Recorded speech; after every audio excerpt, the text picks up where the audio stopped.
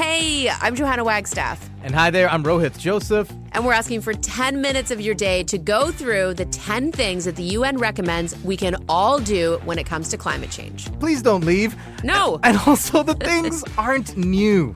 We are just wired to not do them. We promise you to help you figure out your brains, and you and your people can make better choices to combat climate change. 10 Minutes to Save the Planet is available now on CBC Listen and everywhere you get your podcasts. This is a CBC podcast.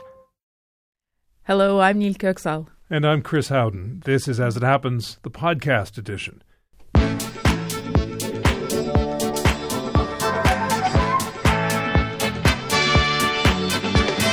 Tonight. War over words. Harvard's president is under pressure to resign, but hundreds of faculty members say the administration should resist those calls. The director of Harvard's Center for Jewish Studies tells us why.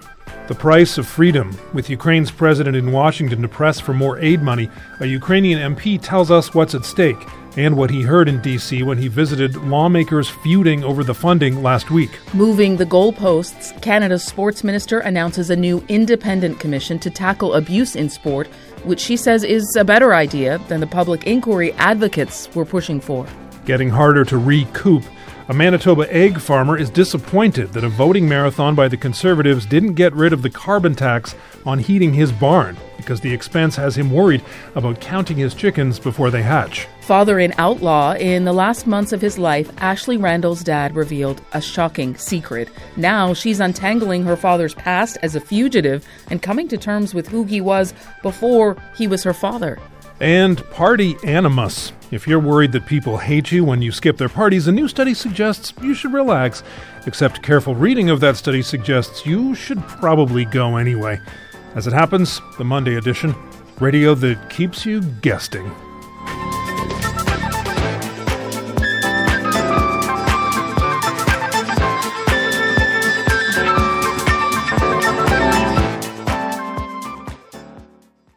One down, two to go. That was the reaction of Republican Representative Elise Stefanik after the president of the University of Pennsylvania resigned on Saturday.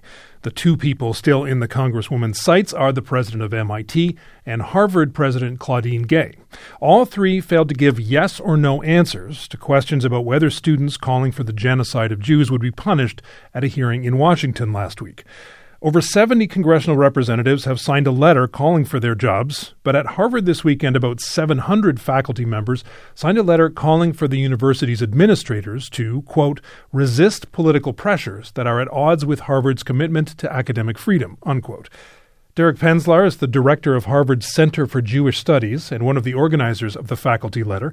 We reached him in Cambridge, Massachusetts this afternoon as Harvard's leadership met to discuss President Gay's fate. Professor Penzlar, why do you feel President Gay should keep her job? Well, I guess the question would be, why should she lose her job? Because it's a very serious thing to remove a president from office outside of the end of their term. So that's the question. What has President Gay done? Well, she has made some mistakes. There's no question about it. And her leadership since October 7th has raised a lot of questions, and in particular her testimony before Congress last week was ineffective and, again, very mistaken. But there's a lot of people at Harvard who know the president to be a smart person, a good person. She was very effective as a dean before she became president. And the bar would have to be awfully high. And most people at Harvard don't think that she's fallen below that bar. But the other issue is that if there is going to be a conversation about something as severe as removing a president, it should not be simply a response to external political pressures. Ultimately, it's about who makes decisions at a university. And, if we cave into political pressures on this issue, what's going to happen at every other university in the United States? Are outside political pressures going to determine who gets to teach there and what's going to get taught? So there is a much bigger principle at stake here. And then there's the particular issue about President Gay and people who believe that we need to have conversations with her moving forward about leadership. But removing a university president it's a pretty serious business.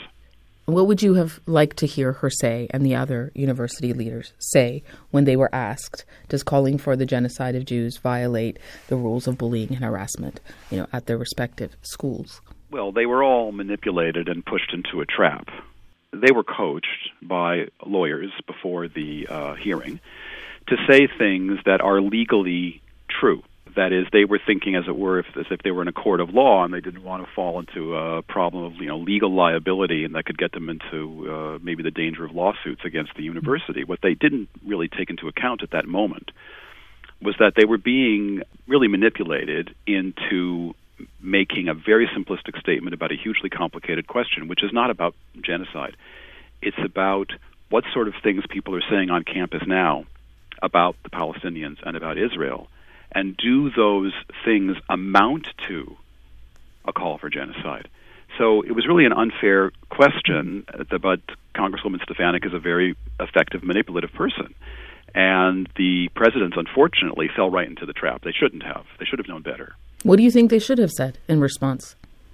I think they should have said exactly what President Gay said when she had the time to collect her thoughts the next day, which is that calling for genocide against any community would violate, first of all, her own conscience, and it would violate any university's code of conduct. I mean, that's very clear if you're going to talk about genocide. But that was simply kind of a carryover from another discussion, which was about, is it hateful, is it genocidal to make certain statements about Israel, Palestine, and the Palestinians? And those are really important questions that we need to talk about at Harvard. We need to figure out what kind of speech is amounting to a call for genocide and what kind of speech is critical but doesn't rise to that level. So I would have liked President Gay to be able to say in Congress what she said in her message the following day.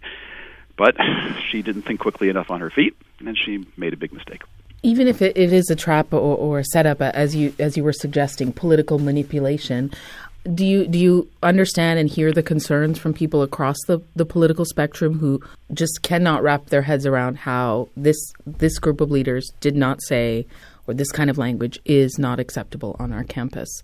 Can you understand why they totally think that they shouldn't be the leaders of these important institutions?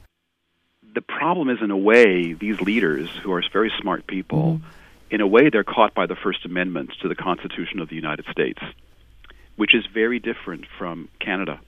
Okay, America has very different laws regarding free speech than Canada does. There is a breadth and a width of what's considered acceptable and protected speech in the United States that might shock people elsewhere in the world, including, by the way, the First Amendment can protect all kinds of hateful speech. And then the question is, okay, a private university like Harvard or Penn or MIT doesn't have to abide by First Amendment protections. But then what are those regulations going to be, and how are they going to be enforced?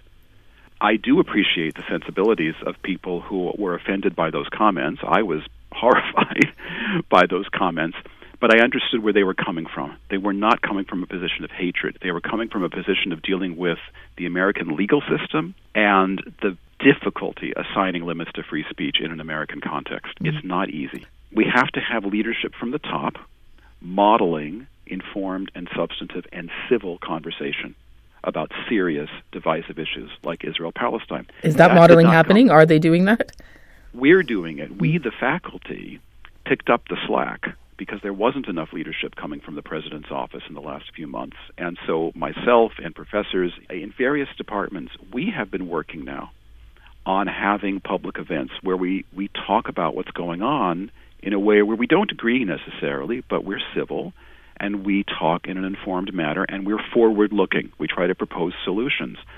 There was going to be a meeting, if I'm not mistaken, today about the president's fate. Do you know any details of what has come from that meeting and or when you'll get an answer?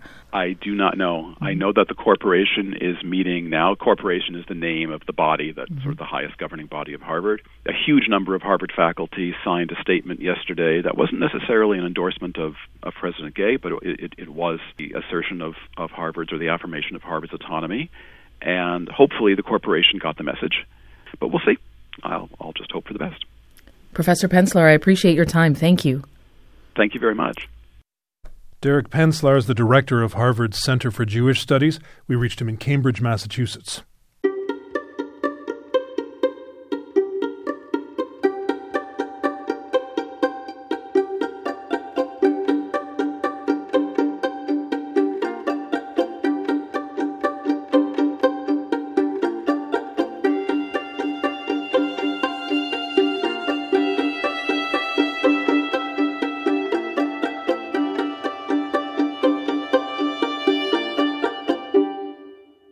You probably saw the headlines, members of Parliament enduring a 30-hour voting marathon, the House of Commons smelling like fast food, ministers nodding off in their seats, and a photo at the end of Prime Minister Justin Trudeau embracing Conservative MP Shannon Stubbs in a show of solidarity. But in the end, there wasn't much of a resolution. The purpose of the marathon vote by Conservatives late last week was to force the Liberals to axe the tax. That didn't happen. One of those taxes is on the natural gas and propane that farmers use to dry grains and heat their barns. Kurt Siemens is a third-generation egg farmer, and he recently spoke to the investigative news site The Narwhal about that tax. We reached him on his farm in Rosenort, Manitoba. Kurt, what is this price on carbon or carbon tax? What is it costing you right now? So just on my last statement for my natural gas for our farm here, the statement was for $1,700, and it was, I think, a few cents short of $600 of that was carbon tax and the tax on the tax kind of thing put together. So that's for a month? That's for 1 month, yeah. And that probably wouldn't be our highest month yet because that only partially caught the month where we had to heat for our little baby chicks in our one pull-up barn. You're in Manitoba. The winters are cold, obviously, including on a day like today. You have an egg farm, as you've said, and you have to keep the barns warm. Just describe that operation and those logistics for our listeners who don't have a farm. We have 3 barns, 2 with the laying hens, and then 1 with the little baby chicks where they grow them to be old enough to become laying hens eventually. So, it's an all free-run system. All 3 barns are free-run, so the birds have loose housing. They can run around freely inside the building. So we need to add heat to make sure that those birds are comfortable and that they do well through our beautiful Manitoba winters. So given the reality and those numbers that you're seeing on your bills, when you're seeing what was happening in the House of Commons, when there was this marathon vote, as you're watching that unfold, what did you think? A little bit disappointed. I mean, it's politics, and I understand that. I mean, each party has their own, their own platforms that they want to work off of. But it's disappointing for me because now I see it doesn't look like if the bill is actually going to go through. So we will continue to pay this carbon tax. So it does get a little bit disheartening, but I guess, like I said before, it's a cost of doing business, but it's not something we necessarily want to see when we're trying to produce some good, wholesome, quality food for our customers. So, do you feel that politicians, whichever party they belong to, do you feel that they're acting in your best interest? I think they're trying. I mean, I understand both sides of it. I mean, no, I don't want to pay it, and yes, we have to figure out how we're going to move, take care of our environment as well. So I kind of see both sides of it. It just it's tough when all our costs are going up, and then we have to pay carbon tax on top of that yet. And I'm just trying to produce a super healthy, high protein food product for our consumers. So it does make it tough, that's for sure. Yeah, the bill at the heart of this, as you were referring to, C-234, it is stuck in the Senate right now. It's been getting very heated. The Conservatives and Liberals have exchanged allegations of bullying and intimidation. One senator said she had to leave her home because of outside threats. So it's, as we said, it's become very heated, very partisan.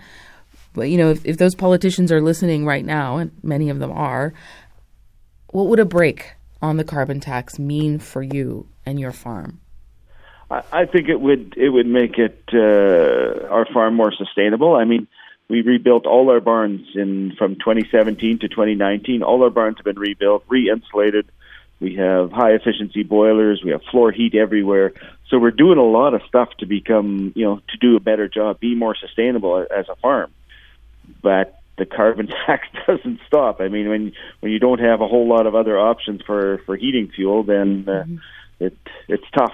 I wish they would decide something or find something, and I don't like it when certain industries or certain people would get a break and others don't. I guess they have to figure that out somewhere along the line.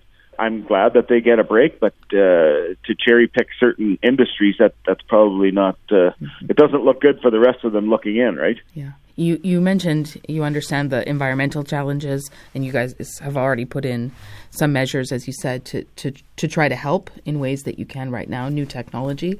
But ultimately, if a carbon tax isn't a solution, what would you like to see the government do differently? Because, as you know, there's concerns that if different interest groups get their way and each get breaks, then the whole system is going to unravel, and that's going to be more problematic in the long run. So what's the solution in your view?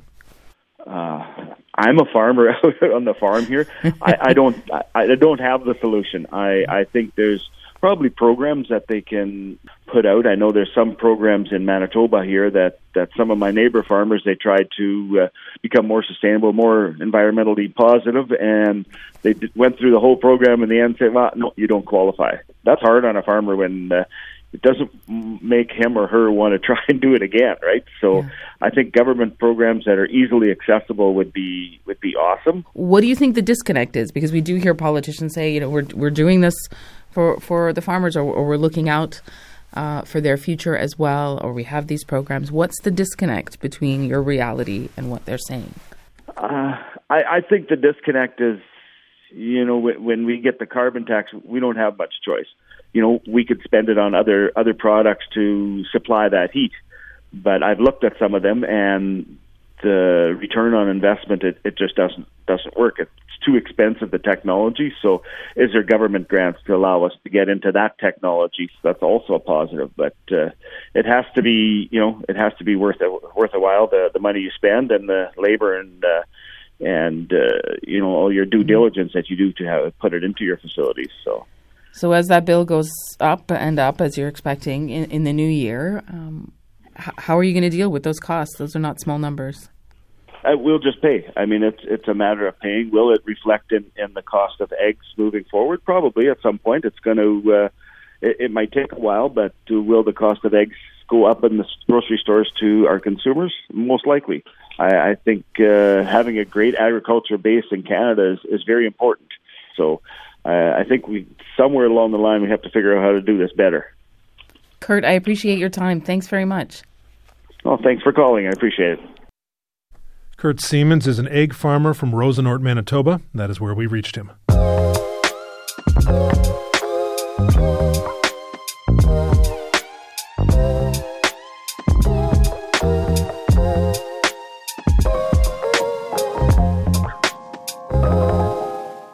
Before he died of lung cancer 2 years ago, Thomas Randall lived a quiet suburban life with his wife and daughter in Lynnfield, Massachusetts. And just 2 months before he died, he told his wife and daughter something that left them reeling. After his first round of chemotherapy, they were watching NCIS together, one of his favorite shows, when Mr. Randall unburdened himself of a secret. He told them he'd been on the run from authorities for more than 5 decades, and that his real name wasn't even Thomas Randall. It was Ted Conrad. Ashley Randall is his only daughter. She's the co-host of a new podcast called Smoke Screen, My Fugitive Dad. We reached Ms. Randall in Wakefield, Massachusetts. Ashley, I suspect that moment when you type in Ted Conrad on your computer and then hit search, that's not the kind of moment that you really could ever forget. No, it honestly felt like something out of a Lifetime movie. Because who suspects that when they look up their parents' birth name that they're going to find headlines that say, vault teller steals money, fugitive still on the run. I mean, crazy and also terrifying. It must have been a complicated mix of emotions because on one hand, the dad, as you know him, is extremely ill and on his deathbed, and then you find out this information and then find out more through your search. So what was that mix of emotions at that time? So, shocked. I wish there were a bigger word for shocked, and incredibly confused because I shared everything with my parents. My parents and I have always been incredibly close, and my dad is not somebody that you ever suspected would keep a secret, let alone a secret this big. So this all dates back to 1969, July of that year. We're talking about more than $200,000 or the equivalent of about $1.8 million US today. So many things to to digest for you. And I wonder, after you did that initial search and the few things your father had told you and asked you not to keep looking, were you able to get any more information from him in subsequent conversations before he passed? Yes. So thankfully, the next day, I spoke to my dad and I told him that I had looked him up and I knew what had happened in July of 1969, but that did not change how I felt about him. And it didn't change how I looked at him. And he was still my dad. And I love him. And the look of relief on his face. And I said, we have to tell Mom. I ended up telling my mom on my own because he just couldn't bring himself to tell her. He was just so afraid of hurting her. My mom was equally, if not more, shocked than I was, because I essentially said, I know Dad's name, but I can't even tell you. We're just going to have to look it up together, and you're going to need to read about it like I did, because I can't even say it because it's too insane.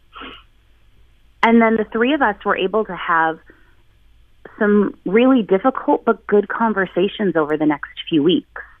The biggest thing that we just impressed upon my dad immediately was, we love you. For my mom to say, you're my husband and I love you and you're the best husband. And it's, not to say it's okay and not to say it's fine to, commit a crime, but that in the grand scheme of things, this is not what we're harping on in the last weeks of your life. There are things we need to talk about. We do need answers. And one of the reasons, honestly, that I launched this podcast was to find out answers about who my dad was before he had me and really why he did what he did.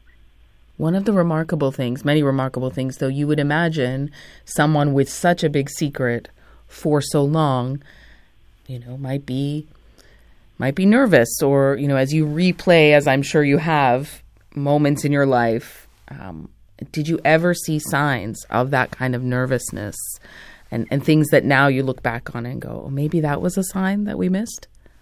My dad was never nervous.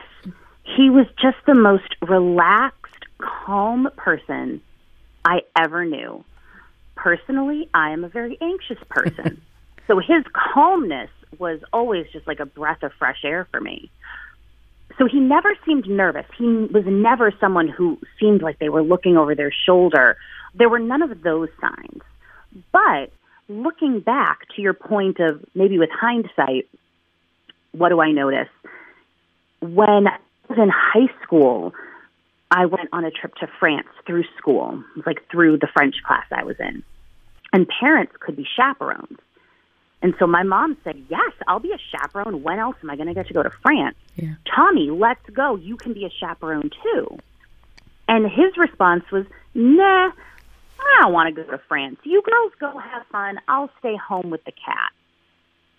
And at the time I remember thinking, weird choice, Tom, but okay. But now I look back and think he could not have gone to France because you need a passport to travel internationally.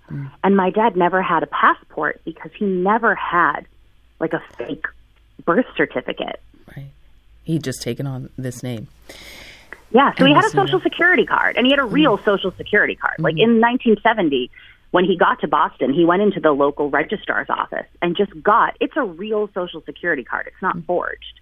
We spoke about your father on this program back in 2021 when there was that big break in the case, as you mentioned, and we interviewed U.S. Marshal Peter J. Elliott about the case, breaking that case after your father's death. So here's a little bit of what he told us. Have a listen.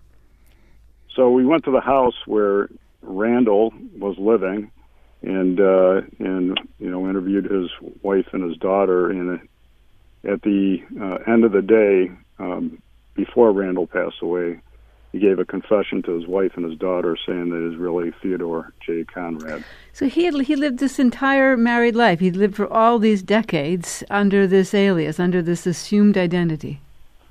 That's correct. He did it since 1970s. You were on the other side of that door when they came knocking. You and your mother had planned after grieving your father for a year that you were going to go to authorities, but they came to you first. So were you terrified in those moments?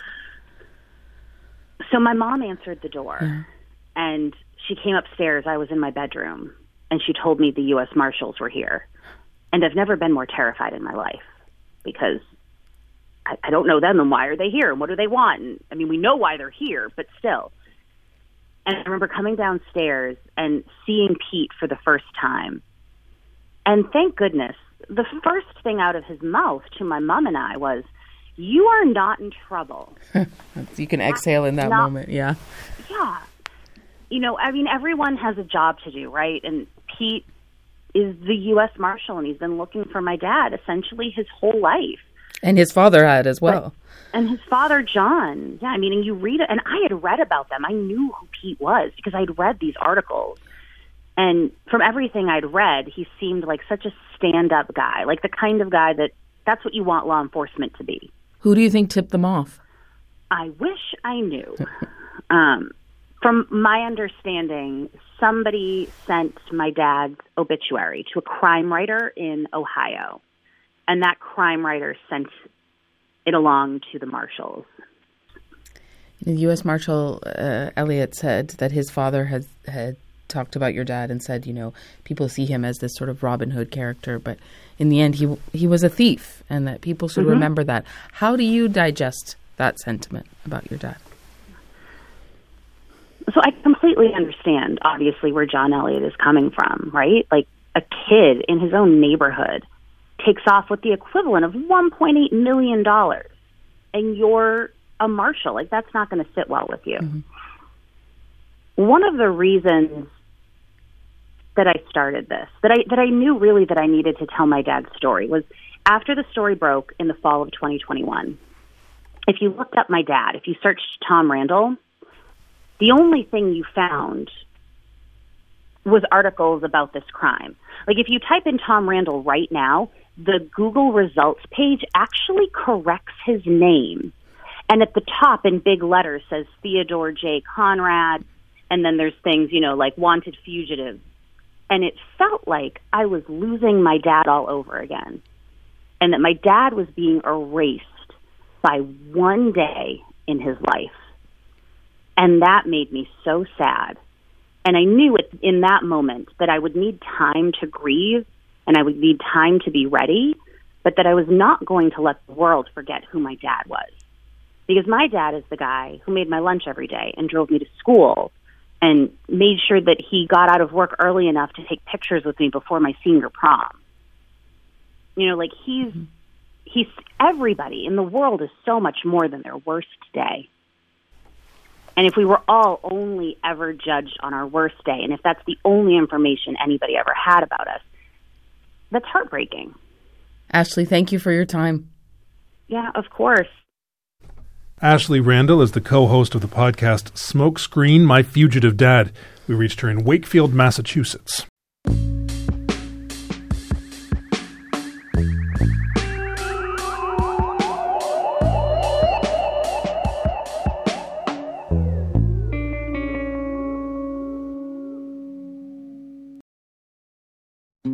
Hello, I'm Jess Milton. For 15 years, I produced The Vinyl Cafe with the late, great Stuart McLean. Every week, more than 2 million people tuned in to hear funny, fictional, feel-good stories about Dave and his family. We're excited to welcome you back to the warm and welcoming world of The Vinyl Cafe with our new podcast, Backstage at The Vinyl Cafe. Each week, we'll share 2 hilarious stories by Stuart, and for the first time ever, I'll tell you what it was like behind the scenes. Subscribe for free wherever you get your podcasts. As Volodymyr Zelenskyy arrives in Washington, his country's war effort hangs in the balance. The Ukrainian president is making the trip in a last-ditch effort to secure billions of dollars in funding. Democrats and Republicans have been unable to agree on sending more help to Ukraine. Republicans insist that any aid be tied to changes to U.S. border policies.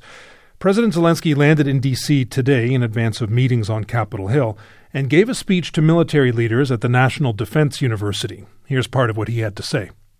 Every one of you with command experience knows what it means when instead of moving forward, you're just watching, waiting for armor or equipment while your enemy is satisfied and preparing for assaults. Any of you with a son or daughter in combat zone just wouldn't get it if they were told that protecting lives could wait because there's a little more debating. Let me be frank with you, friends. If there's anyone inspired by unresolved issues on Capitol Hill, it's just Putin and his sick clique. Ukrainian President Volodymyr Zelenskyy speaking earlier today in Washington. Alexei Goncharenko is a Ukrainian opposition MP. He was in D.C. last week to meet with U.S. lawmakers. We reached him today on the road between Odessa and Rome. Alexei, President Zelenskyy is making that plea. He will continue to make that plea. But do you think that that plea will actually be heard and that he will leave Washington with the money he's asking for? I don't know. I'm not Nostradamus, unfortunately. But what I do know, I know that this is not fight for Ukraine. This is not just fight for Europe. This is fight for our values. And this is fight for all civilized world. Because tyrants never stopped. The tyrants can't stop. The only way to stop tyrant is to be stopped. So tyrants should be stopped in Ukraine. Putin should be stopped in Ukraine in order to prevent his new attacks on other countries, including those where NATO soldiers and officers, American, British, Canadian, are staying.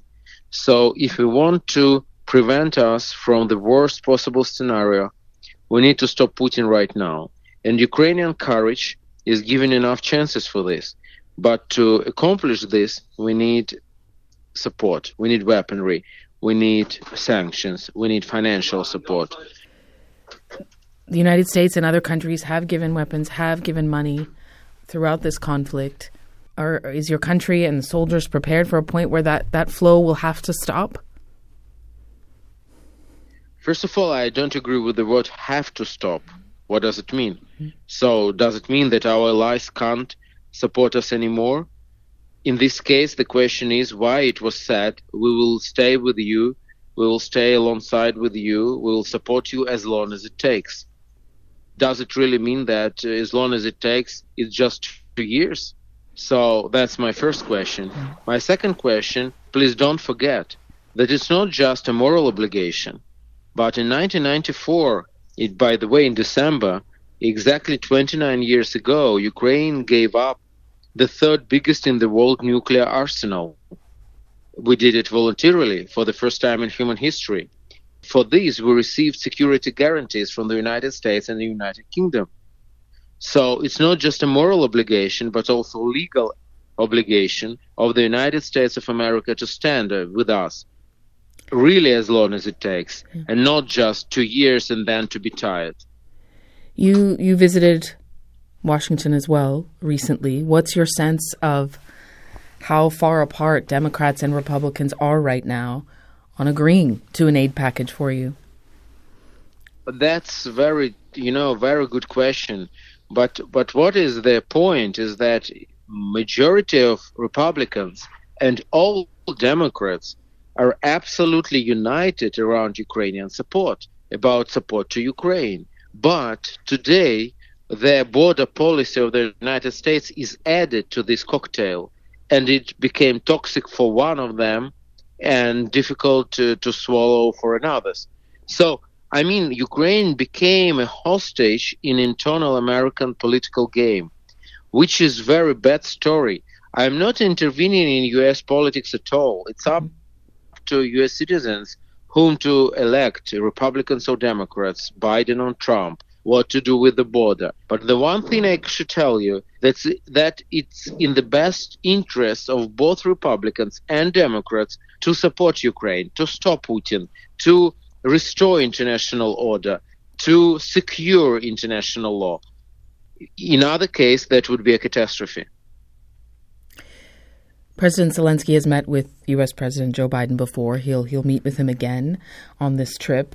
He's also going to make a pitch to senators. He's also going to speak with Republican House Speaker, the new House Speaker, Mike Johnson. I don't believe they've necessarily met, certainly not while he's in this role. What do you think that meeting is going to be like? What do you expect President Zelenskyy to say or approach that conversation? We'll hope that President Zelenskyy will explain them how important is what's going on right now. And I don't believe that Republicans in the U.S. Congress, in the House of Representatives, that they can ignore the fact that without U.S. support, tens of thousands of people in Ukraine would be killed by Russians. That is a reality. And like making a decision in voting, they just need to take this responsibility on their shoulders. I hope that President Zelenskyy will address this message in the right way. So we are all waiting for a result. And I really believe, I know many Republicans myself. I know many Democrats myself. And they are absolutely great people. And I'm very thankful to them for all support Ukraine is receiving. So I don't believe that they will just, burn out all of this, all this money, all these efforts, and all U.S. reputation just in this internal political struggle. Elections are starting, elections will finish, but the world and the planet will continue to move on. And that's the question. It will move on with the U.S. leadership or without.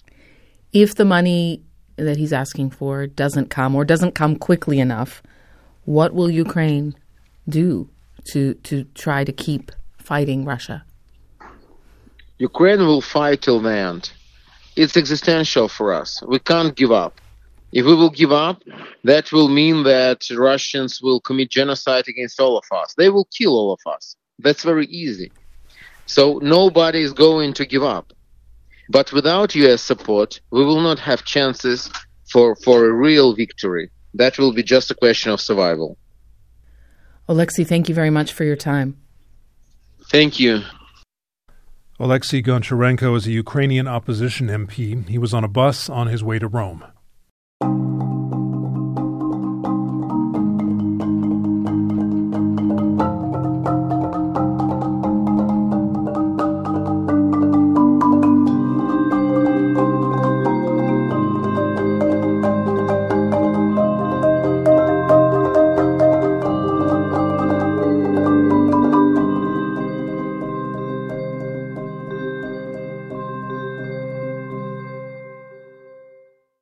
There is a crisis in Canadian sports.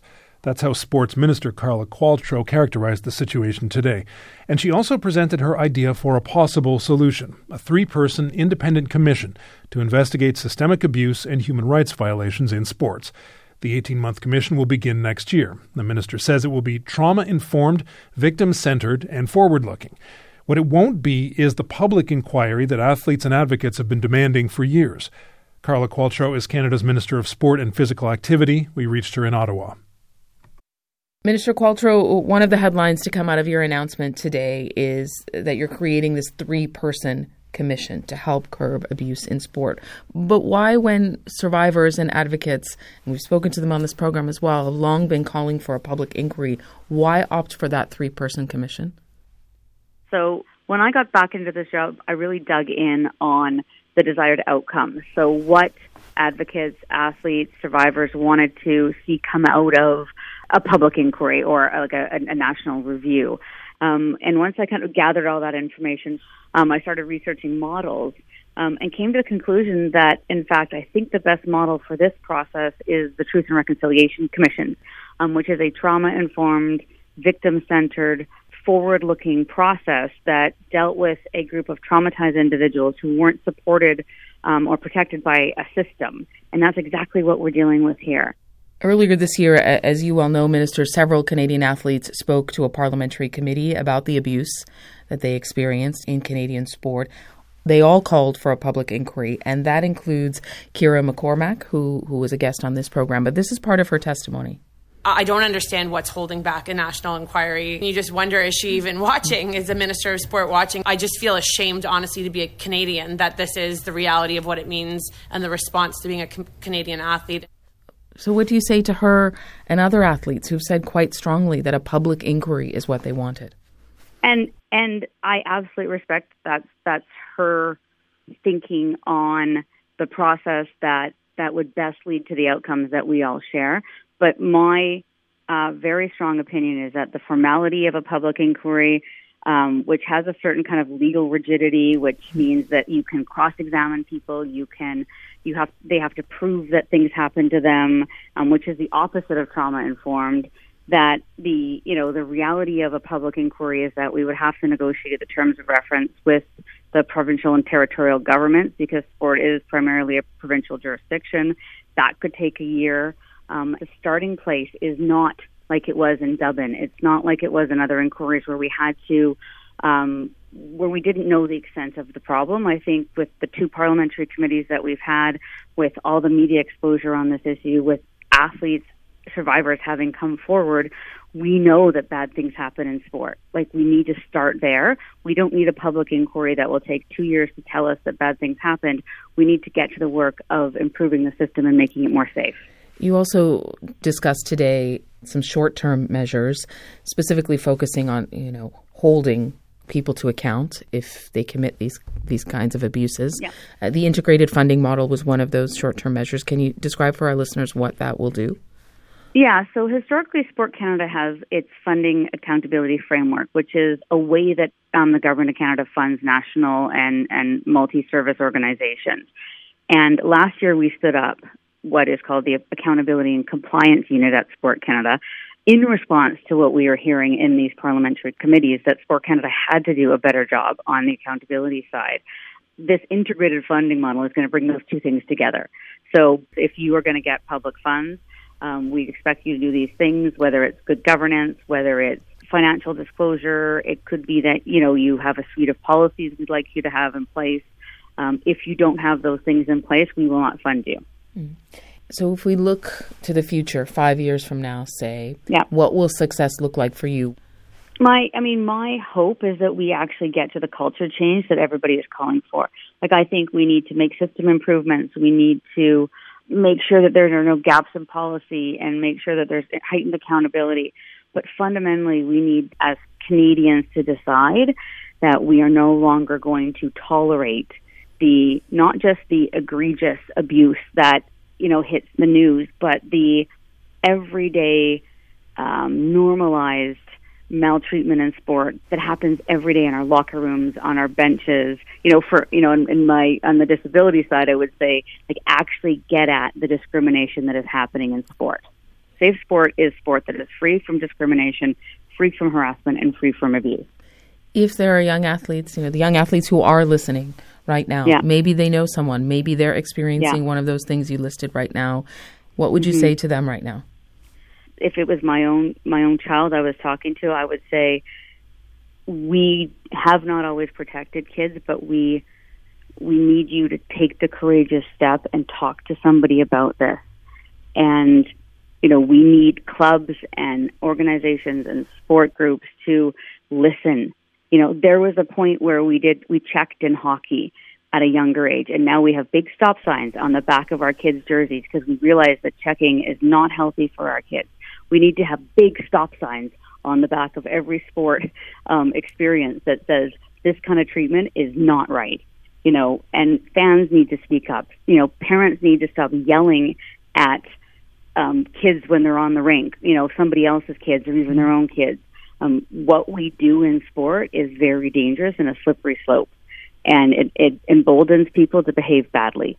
And it might start as, I'm teasing, you're too sensitive, that's a crock. We need to stop the bad behavior now. Sorry. No, that's all right. I think crock is acceptable. Acceptable terminology. Minister Qualtrough, I appreciate your time. Thank you. Thank you very much. Carla Qualtrough is Canada's Minister of Sport and Physical Activity. She's in Ottawa.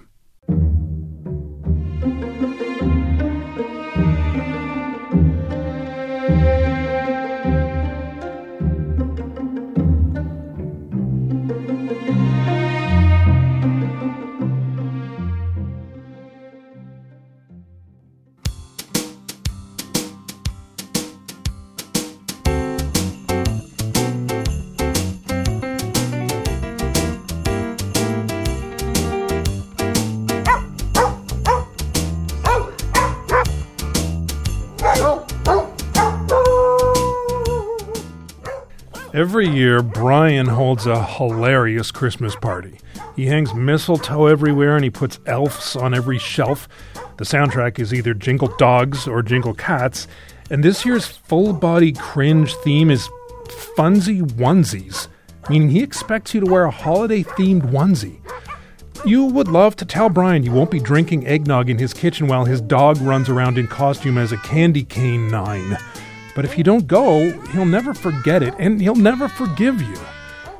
Then, while you're reading the Journal of Psychology and Social Psychology, you see a new study entitled Saying No, the Negative Ramifications from Invitation Declines Are Less Severe Than We Think. The abstract of which explains that the study proves, quote, invitees have exaggerated concerns about how much the decline will anger the inviter, or signal that the invitee does not care about the inviter, or make the inviter unlikely to offer another invitation in the future, and so forth, unquote.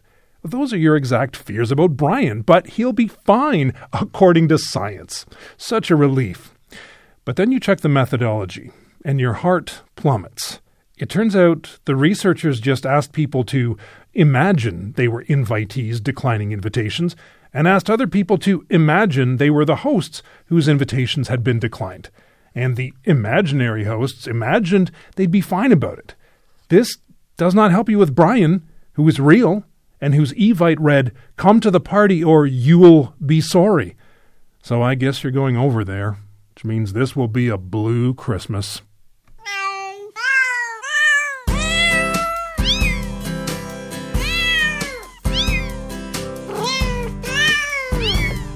Not now, Jingle Cats.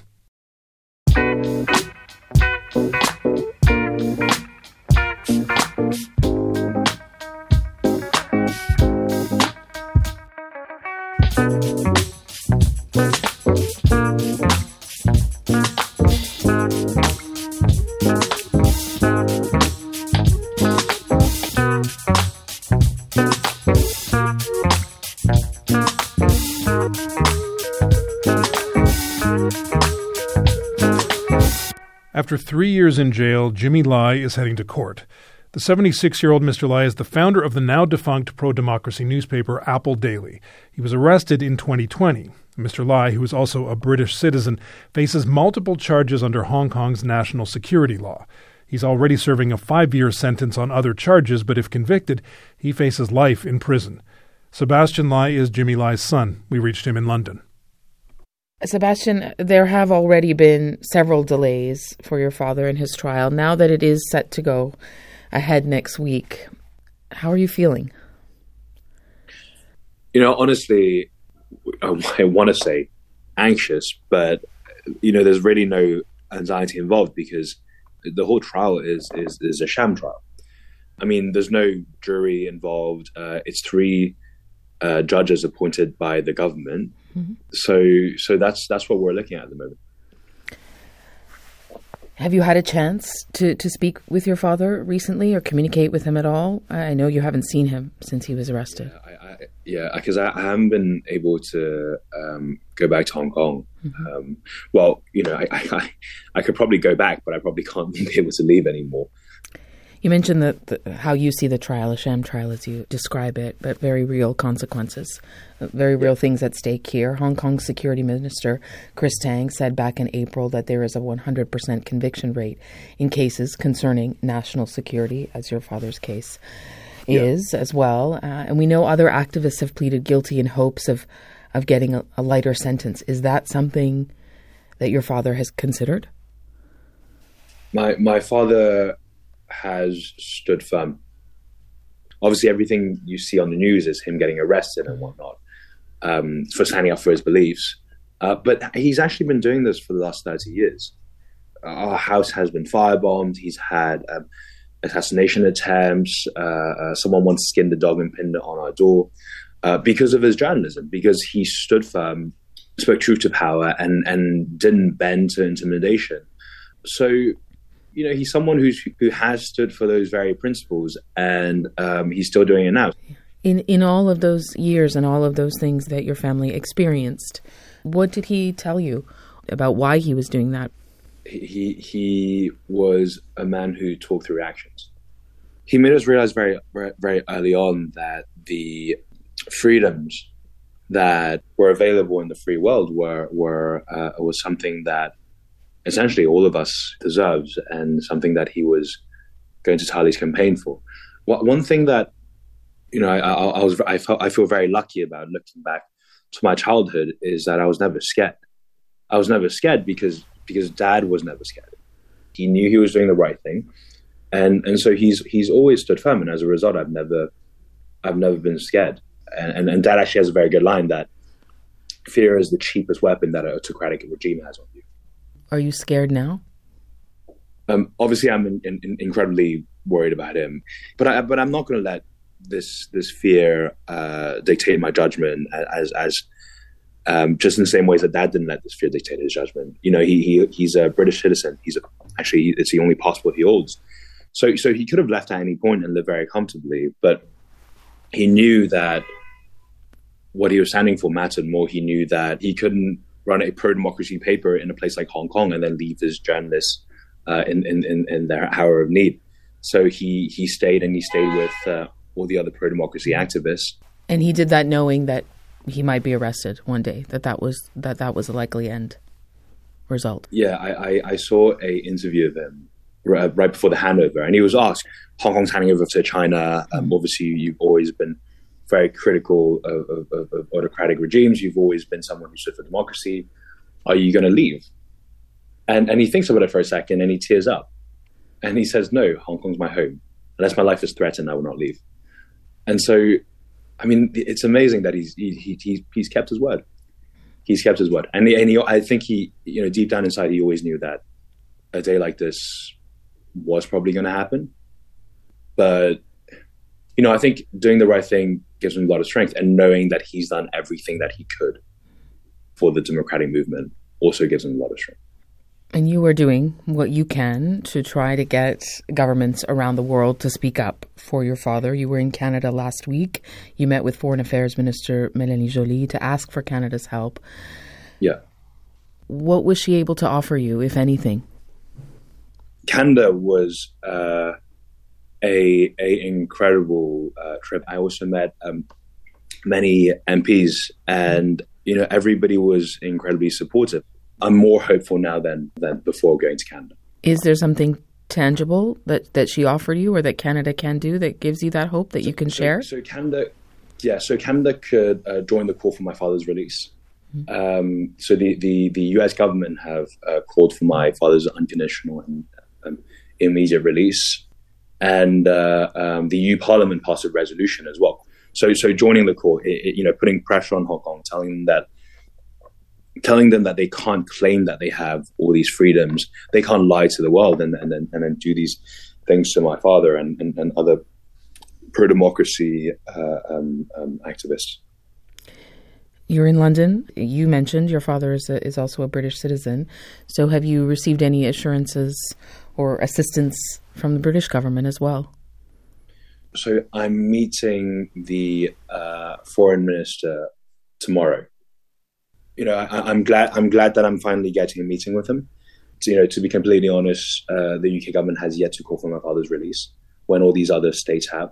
So it shouldn't have taken this long, but I'm glad that it's finally moving forward. Do you think your dad knows the work you're trying to do to help him? I think he does, and I think he knows that Christmas is coming up. His birthday was last Friday, and I'm just aware that he could have been very comfortable, in Canada, Europe, or the US with his family, and he decided to take on this journey purely out of principle, because he was a 12-year-old kid when he arrived into Hong Kong and really fell in love with his freedom and the city.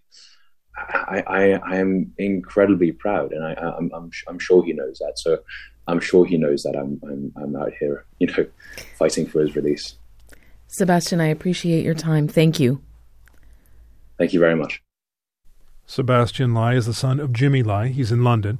Jimmy Lai is the founder of the now-defunct newspaper Apple Daily. He's facing charges under Hong Kong's national security law.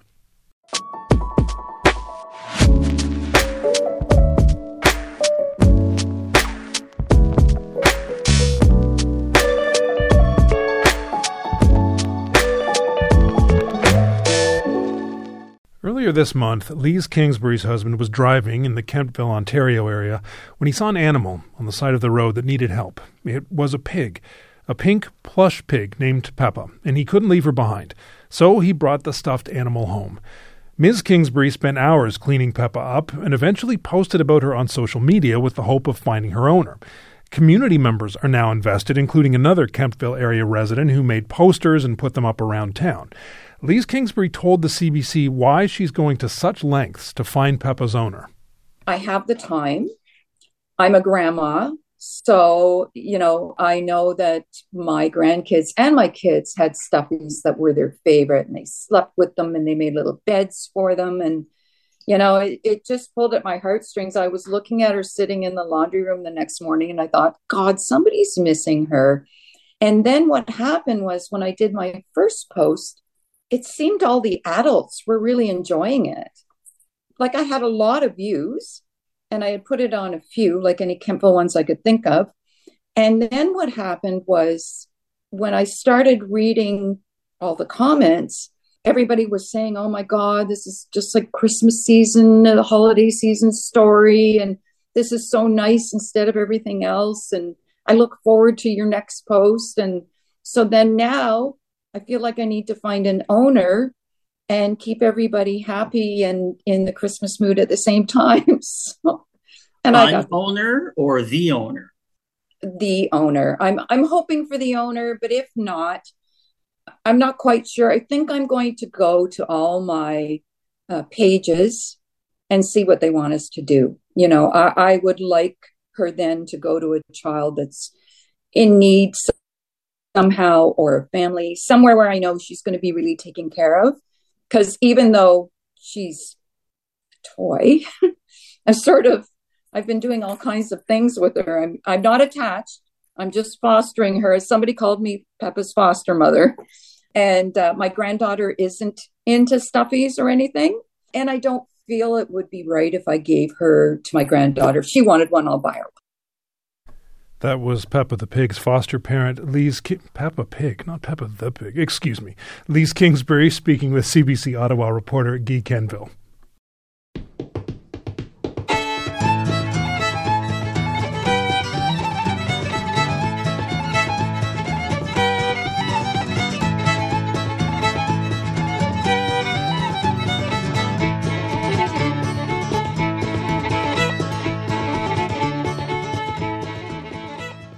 They knew this tragedy would befall them. They just hoped it wouldn't befall so soon. This morning, the nearly 12,000 members of a Facebook group named simply Chair Watch awoke to the news that the chair in question had taken its final tumble. For years, that chair was balanced precariously atop a dilapidated house on the way to the Jersey Shore, living on the edge but never taking the plunge. Observers say it was ultimately felled by a combination of gusty winds and gravity, which is some comfort at least to those who feared a more unnatural end at the hands of vandals or a demolition crew. Tony DeMeglio is one of the people now left to process the chair's demise. He's a frequent visitor to the area and the founder of Chair Watch. Mr. DeMeglio spoke with Neil this past October. From our archives, here's their conversation. How's the chair doing today, Tony? Well, all reports are that the chair is doing well. Still dangling? Still dangling, still hanging on with all its magical might. It is a sight to behold. I was just looking at some video of it. But how did it first catch your eye? What were you doing? I drive back and forth past this chair every weekend on my way from Philadelphia down to Cape May, New Jersey, where my summer home is. And it's always been an older building, older dilapidated building. And then after one storm, the roof literally blew off of the entire house, exposing the attic and all the contents. And then, driving back and forth, you notice one day, hey, look at that chair. It's on the edge of the house. I wonder how long it's going to last. And how long so far? Has it been up there? It's been 3 years, right? Teetering on the edge, through storms, through hurricanes, tornadoes, straight winds, blizzards in the wintertime, and it's still there and it's still hanging on. I feel like the expression, they don't make them like they used to, applies maybe to this chair. Absolutely. And then also living on the edge. I have to say, though, so this is a completely abandoned home? I mean, the bones of it, just on another topic, the bones of it are kind of nice. I'm surprised somebody hasn't decided to renovate it. Yeah, the home is, it's my understanding that the home is owned by an individual, but it is in a matter of severe disrepair. There was a fire in the home in the 70s, and then it was purchased and resold, and now the current owner is hoping to tear it down someday to build a business. Okay. It strikes me that Halloween is approaching. It's already been several Halloweens, I'm sure. Does it become an added sight at that time of year as well? You would think so. I mean, it's funny because a bunch of our members have produced some really great Halloween photos of the house. There's been some AI-generated photos with, pumpkins and things in the yard, and then there's been AI-generated photos with ghosts and people in the windows, and some really neat artwork has come out of it. The members you talk about, that's the Facebook group, right? Chair Watch? That's right. These are our members at Chair Watch, the Facebook group that I generated on a whim with no idea that things were going to go the way they have. And I really just can't believe it. How many members now? We're on our way to 9,000 members. So why do you think it's so compelling for you and everybody else? I feel like everybody's really drawn to it right now because it's something so simple and satisfying and, just pleasant to keep an eye on. It's not political, with everything going on in the world today with politics and now war, and it's just something it's fun and people can focus on something silly for a short period of time in their day. And something that's been able to withstand so much. I guess people take something from that too, I bet. Absolutely. People have gleaned a lot of, people have tried to take away, you got to hang on, and, if the chair can keep going, so can I. We've heard a lot of different things from a lot of different people, and it's, if some people want to take motivation from it or whatever they need to do, I'm happy that it's there to help them get through their day. Is there one meme or post that tops everything for you? There's one for me personally. It's funny. It's a meme that the storm, the chair can't weather the storm, and the chair responded that I am the storm. I think that's great. How much longer do you think it can last? I think the chair has the power to last as long as, to never come down. I'm more worried about the house underneath it coming down before the chair blows off. But are you nervous though if whatever happens, maybe the chair survives but a wall does come down? Are you nervous for that day? You think you'll be sad? Well, I mean, probably. I mean, it'll be the end of a story. It's something that we can entertain now, and then once it's over, it's over. But what we're hoping is that we can get our hands on the chair when it does eventually come down and give it a rightful send-off. Some people are talking about a charity event. Some people are talking about, burying it. Some people are, there's a lot of goofy things. I personally feel like the chair should get a Viking funeral. And what would that entail for those who don't know what a Viking funeral is? Because some people feel maybe the Smithsonian has to set aside a space for this. I think a Viking funeral, proper send-off. The chair needs to be placed on a pyre, on a boat, and set off into a lake somewhere and lit on fire and let it go down that way. Why? Why so dramatic?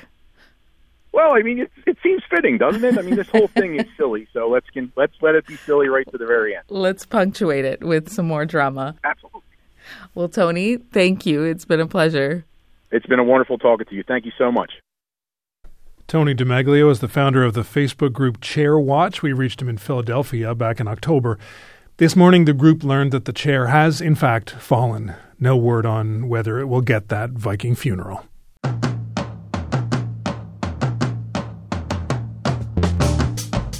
You've been listening to As It Happens on the CBC Listen app. Our show can be heard Monday to Friday on CBC Radio 1 after the world at 6. And you can always read more about the stories and conversations we have on As It Happens on our website at cbc.ca/AIH. I'm Neil Kirksall. Thanks for listening. And I'm Chris Howden.